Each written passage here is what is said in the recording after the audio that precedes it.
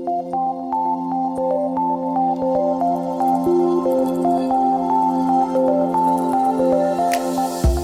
live in an angry world. Forbes had an article recently about how for several years now, acts of anger, aggression keep escalating. Social media actually teaches you to feel and express more moral outrage because those expressions get more likes than other kind of interactions. It's a huge problem.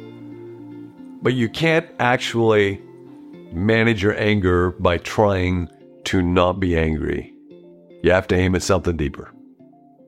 So, the greatest teacher who ever lived said that what is insurmountable, not your problems, not this difficult world, not what makes you angry, what's ultimately insurmountable is God and His kingdom, His presence with you today. So make it a golden rule day. And we do that today by beginning to look at Jesus' teachings about anger. So, Matthew chapter 5, verse 21, Jesus said, "You have heard that it was said to the people long ago, 'You shall not murder.'" Of course, that's one of the 10 commandments. "And anyone who murders will be subject to judgment. But I tell you that anyone who is angry with a brother or sister will be subject to judgment." Really? That seems like a kind of unrealistic standard, doesn't it? If you have ever seen the old King James version of the Bible, this particular verse in the King James is actually translated, "Whosoever is angry with a brother without cause will be subject to judgment." Now, why do they translate it that way? In the old days, there were not printing presses back when the Bible was first getting written, so scribes would have to copy it. And apparently there were some scribes that thought, man, Jesus can't have said that. That doesn't make any sense. That's not possible. So they inserted little Greek word, ak, without cause into that. It kind of makes me mad that they would do that. But they did that to try to make palatable or soften what Jesus was saying because it seems so unrealistic. But the best manuscripts don't have that word, the oldest ones that we have access to now. So he just says, anyone who is angry with a brother or sister will be subject to judgment. Again, anyone who says to a brother or sister, racha, that was a term of contempt. It's an Aramaic word. It may be from, if you're going to spit on somebody, that sound, racha, that you make in your throat, is answerable to the court. And anyone who says, you fool, will be in danger of the fire of hell. Now, this is the beginning of what are sometimes called the 6 antitheses. Jesus has said that unless your righteousness exceeds that of the kind of traditional, conventional religious thinking, you're not going to be able to live in the kingdom of heaven. And now he's going to give 6 different examples of what that surpassing or abundant goodness is like. And he'll look at anger, and then sexuality, marriage, try to use words to get people to do what we want them to do. What do you do when somebody hurts you? What do you do when you have an enemy? What does a person who's living in the kingdom actually do in those kind of situations? And he's not giving laws here. He's giving creative examples about them. But he starts with this business of anger, which we have such a problem with. And he says, anyone who is angry with a brother or sister. So, got to stop for a minute and talk about anger. Anger is basically energy, and it's what you experience when someone or something thwarts your will. When your will is being frustrated, you'll experience a little surge of energy, and that's anger. Other night, Nancy and I were out, and she was trying to order some food for somebody, but the restaurant's website was making her answer. You've seen this kind of thing, like identify which of these pictures has a stoplight in it. And then when that didn't work, which of these pictures has a pigeon in it? Which of these pictures has a cloud that looks like the profile of a 19th century president? It's like, this is impossible to do. And she's trying to do it on a phone. So then you feel that little surge of my will is being thwarted and I get angry. That's not a problem. Here's the difficulty. very, very quickly, when there's another person that I'm angry at, I'm not just feeling my will is being thwarted. I'm feeling you're the one that's doing it. And so I'm angry at you. And it very quickly moves to, I bear ill will for you. I feel malice towards you. And that becomes a problem because love is to will the good. And it's never okay not to will the good for another person. Let me just say that again. This is what Jesus teaches that we'll be going through. It's never okay to not will the good for another person. So anger begins with frustration that my will is being thwarted. There's an obstacle in my path. And then it can move very easily to feeling ill will towards another person. And then there's a third level where I actually then choose to indulge my anger. I want to nurse it. We might sometimes wonder, why is there so much anger when it's so lethal? It kills. I was reading about this in a book on anger quite recently, that people who have anger problems are 3 times more likely to die of a heart attack. Why would we do that to ourselves? And of course, the reason is because anger makes us feel superior. In order to be angry, I have to feel like I'm the unjust victim of what it is that you have done to me. And so I feel self-righteous in myself and I look down on you. And I rehearse that in my mind. And so when Jesus says here,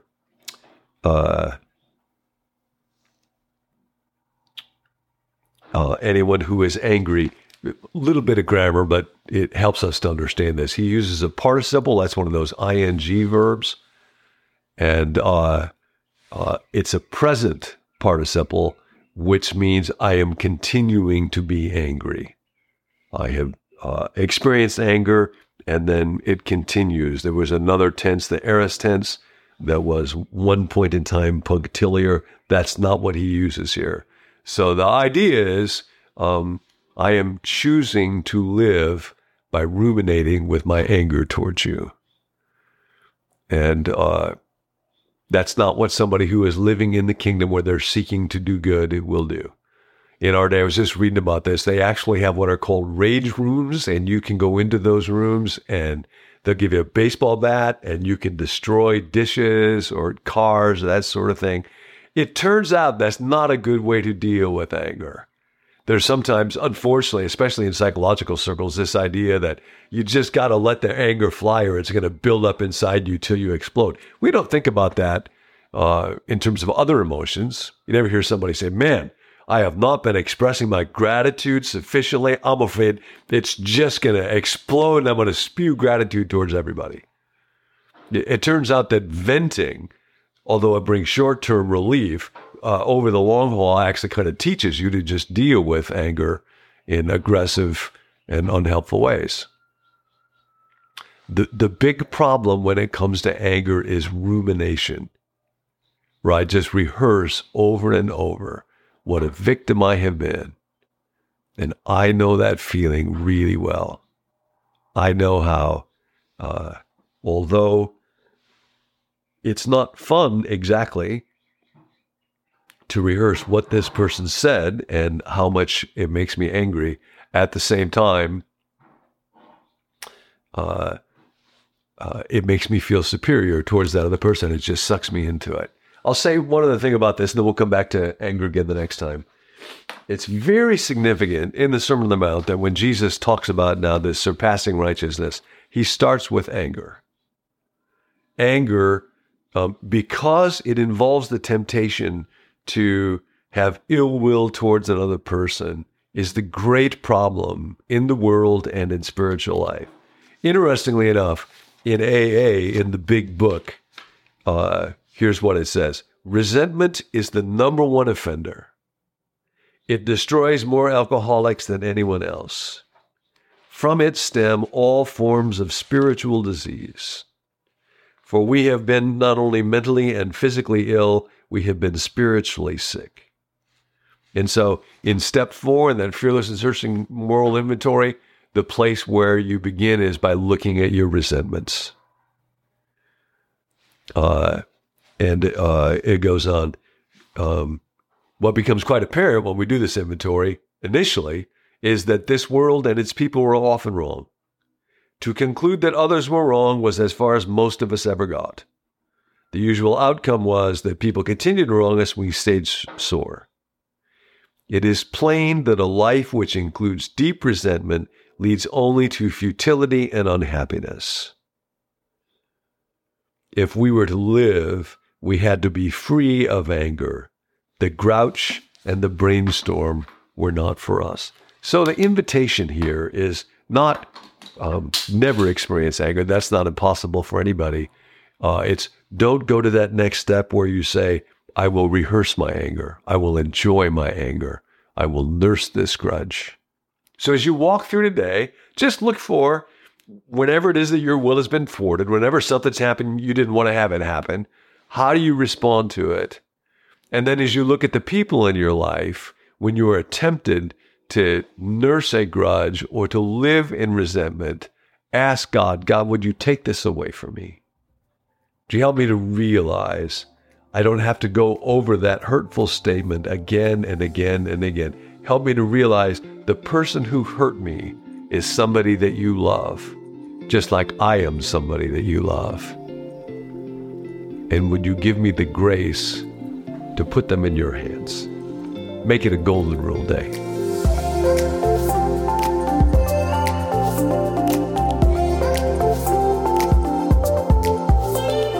You've been listening to Become New with John Ortberg, where you can receive 10 minutes of daily teaching about the person you're becoming.